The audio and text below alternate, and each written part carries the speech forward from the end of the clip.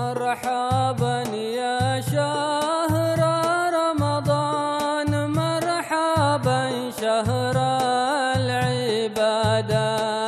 Bismillah walhamdulillah wassalatu wassalamu ala rasulillah. They say just as our bodies need nourishment to survive, our souls need to be nourished as well. But the question is, how often do we feed our souls? Welcome to Soul Food, a podcast about spiritual refinement. My name is Amjad Tarsin, and I invite you to embark with me on this journey inward to work on our souls. Assalamu alaikum and welcome to episode 20 of Soul Food titled Manners. In this episode, we're going to cover good manners and knowledge and the relationship between the two. We'll talk about the virtue of good character. And then finally, we'll talk about some important aspects of having good manners. So after Al-Habib Ali bin Hassan Al-Attas gives us these counsels of seeking knowledge, learning from a sheikh, and organizing your time with devotion and dhikr, he then gives us some more beautiful advice related to good character. So the result of true knowledge is that it translates into prophetic character. When a person seeks knowledge with sincerity and implements that knowledge and learns from a sheikh and is really seeking nearness to Allah subhanahu wa ta'ala and the next life, then that knowledge translates into beautiful character. And if someone has knowledge but doesn't have beautiful character, and what we mean by knowledge is sacred knowledge, knowledge of the Quran, knowledge of the Prophet sallallahu alaihi wasallam, but then that person doesn't have beautiful character, then it means that there's something very important that's missing. And scholars say, make knowledge your salt and good manners your flour. So in other words, when you're making bread, for example, you need a lot of flour and just a little bit of salt. So they say, make knowledge your salt and good manners your flour. So a little bit of knowledge, when it's mixed with a lot of good manners, it helps you draw closer to Allah subhanahu wa ta'ala. But if a person has a lot of knowledge, but they don't have good manners, then really it's not going to be very effective. So through seeking more knowledge, a person then also increases his or her potential of increasing their good manners. So a little bit of knowledge with a lot of good manners, it helps you grow and draw closer to Allah subhanahu wa ta'ala. And as you continue on that path, seeking more knowledge increases your potential. And the more knowledge you have, the more access you actually have to beautiful character if you put it into practice. So that brings us to the next point, the virtue of good character. Allah subhanahu wa ta'ala praises the Prophet sallallahu alaihi wasallam in the Quran in many verses about his exalted character. And Allah subhanahu wa ta'ala tells us that we have to follow in his footsteps, sallallahu alaihi wasallam. And he, the Prophet sallallahu alaihi wasallam, was fashioned and purified by Allah subhanahu wa ta'ala. And Allah chose him to be his messenger to teach the rest of humanity about the character traits that are beloved to Allah. Allah says in the Quran, وَإِنَّكَ لَعَلَى خُلُقٍ عَظِيمٍ. And you, O Prophet, are truly upon a magnificent character. That he, sallallahu alaihi wasallam, he embodied all aspects of the character traits that are pleasing to Allah subhanahu wa ta'ala. And the Prophet sallallahu alaihi wasallam, he said, إِنَّ مِنْ خِيَارِكُمْ أَحَاسِنُكُمْ أَخْلَاقًا. The best of you are those with the best character. And that your faith, your iman, your degree of belief in Allah subhanahu wa ta'ala is directly related to your good character. So that goes back to how translating knowledge into reality, it is translated through beautiful character.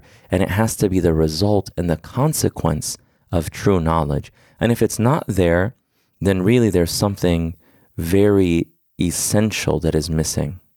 So then that brings us to some of the important aspects of having good manners and having adab that Al-Habib Ali bin Hassan Al-Attas mentions in Al-Atiyya Al-Haniyya.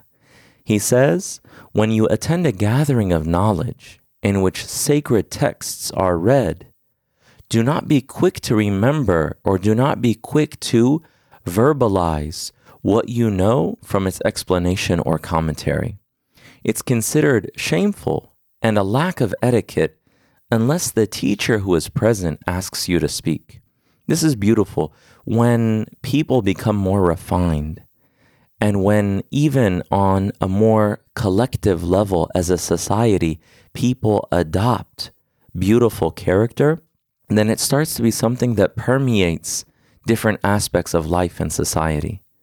So he's saying here, when you attend a gathering of knowledge where people are teaching, do not be quick to say, oh, I already know that. Actually, I read in this book or I read in that book something related to the topic, unless you are asked by the person who is teaching to speak. And this relates back to the nafs. The nafs wants to impress other people. Look what I know. I know better than these other people. I know better than the person who's teaching. Me. But actually the adab, the good manners in that situation is actually just to be quiet and to listen, unless you are asked to say something and to share something. Another piece of advice that he gives is, he says, if you have a book in your hand, different from the one that the reader is reading from. So in traditional circles of knowledge, the teacher will be teaching and students will actually be reading from the textbook. So they'll read to the teacher and then the teacher will give his commentary. So he says, if you have a different book, don't read from your book while the student is reading from another book to the sheikh, because that's really disrespecting the knowledge that is being conveyed in that moment. In other words, when you're attending a lesson, even if you have something else that might be beneficial, the adab, the good manners in that moment is actually to pay attention to what's being taught in that lesson. Then he gives us another piece of beautiful advice. He says, if you enter a house which has books, do not take a book unless the owner of the house gives you one. In other words, don't go into someone's personal collection without taking their permission first.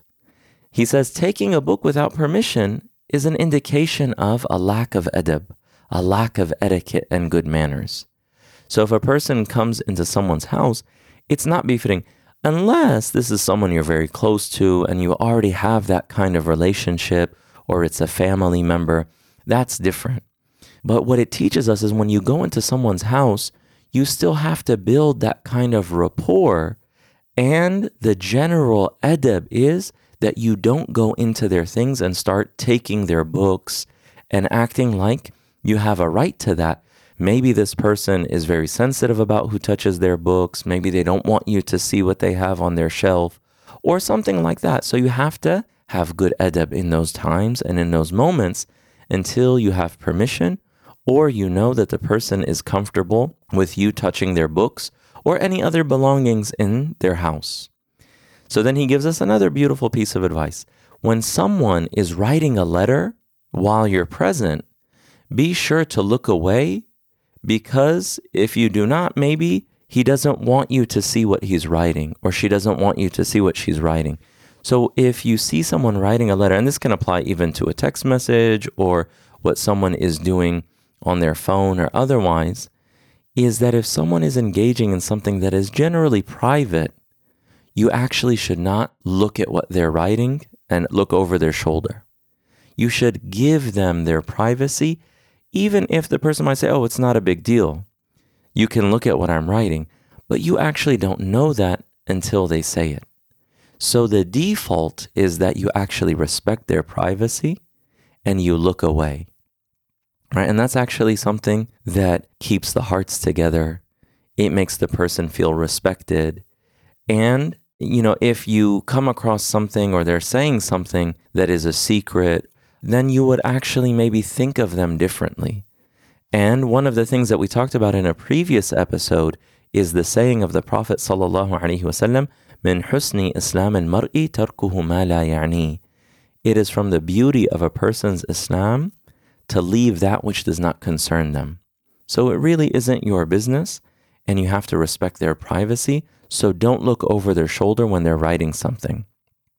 Then he says, when you come across people's houses and you want to enter someone's house, you have to first seek permission, right? And, in some societies, some people would actually just have like a curtain covering their door. It wasn't sort of doors with locks and so forth. So it would be much easier to actually enter someone's house. Or if you live in a neighborhood where maybe people tend to not keep their doors locked, even if that's the case, you should ask for permission because maybe it's not a good time. Maybe the family wants their privacy. And once again, respecting those things is actually part of good manners, and it keeps a cohesion between the hearts and respect for one another, and trust can be built that way as well. So there's so many benefits and there's so much wisdom in actually having these character traits with one another. And he says, and when you enter a house, lower your gaze away from the private areas of the house. So for example, someone lets you come into their house and you're sitting in, the guest room or something like that. You shouldn't try to peek inside the house and see what's going on in the kitchen. Or if you're walking to, example, the restroom and you're walking past someone's bedroom, you shouldn't look inside of their bedroom and so forth. You should actually respect their privacy. And all of this comes back to an awareness in your heart that Allah subhanahu wa ta'ala sees you and that you have to respect other people's privacy because Allah subhanahu wa ta'ala loves that from you. That's number one. Number two is that you do not concern yourself with things that are not of direct benefit to you. And then number three, these good manners and these character traits, they actually create a sense of love and respect and trust and cohesion between people's hearts. So this is why having these beautiful character traits are so important, and they're so critical to a person's spiritual development. That brings us to the call to action, that every single one of us, whether we've already done this in the past, but we should always have a regular reading of a book on good manners. And a great recommendation, a book that is really beneficial, is a book called Islamic Manners by Sheikh Abdul Fattah Abu Ghudda. It's actually translated into English. That's a really nice introductory level book on prophetic manners and on how to have good manners. And inshallah, we'll put a link in the show notes for those who are interested in getting that book. But we should always have a regular reading of prophetic manners so that we can instill those character traits in our hearts and implement them in our lives, and by doing so, benefit and be of benefit. We ask Allah subhanahu wa ta'ala to beautify us. We ask Allah subhanahu wa ta'ala to give us wisdom and good character, and that we always be a means for bringing people together in goodness and respect and love.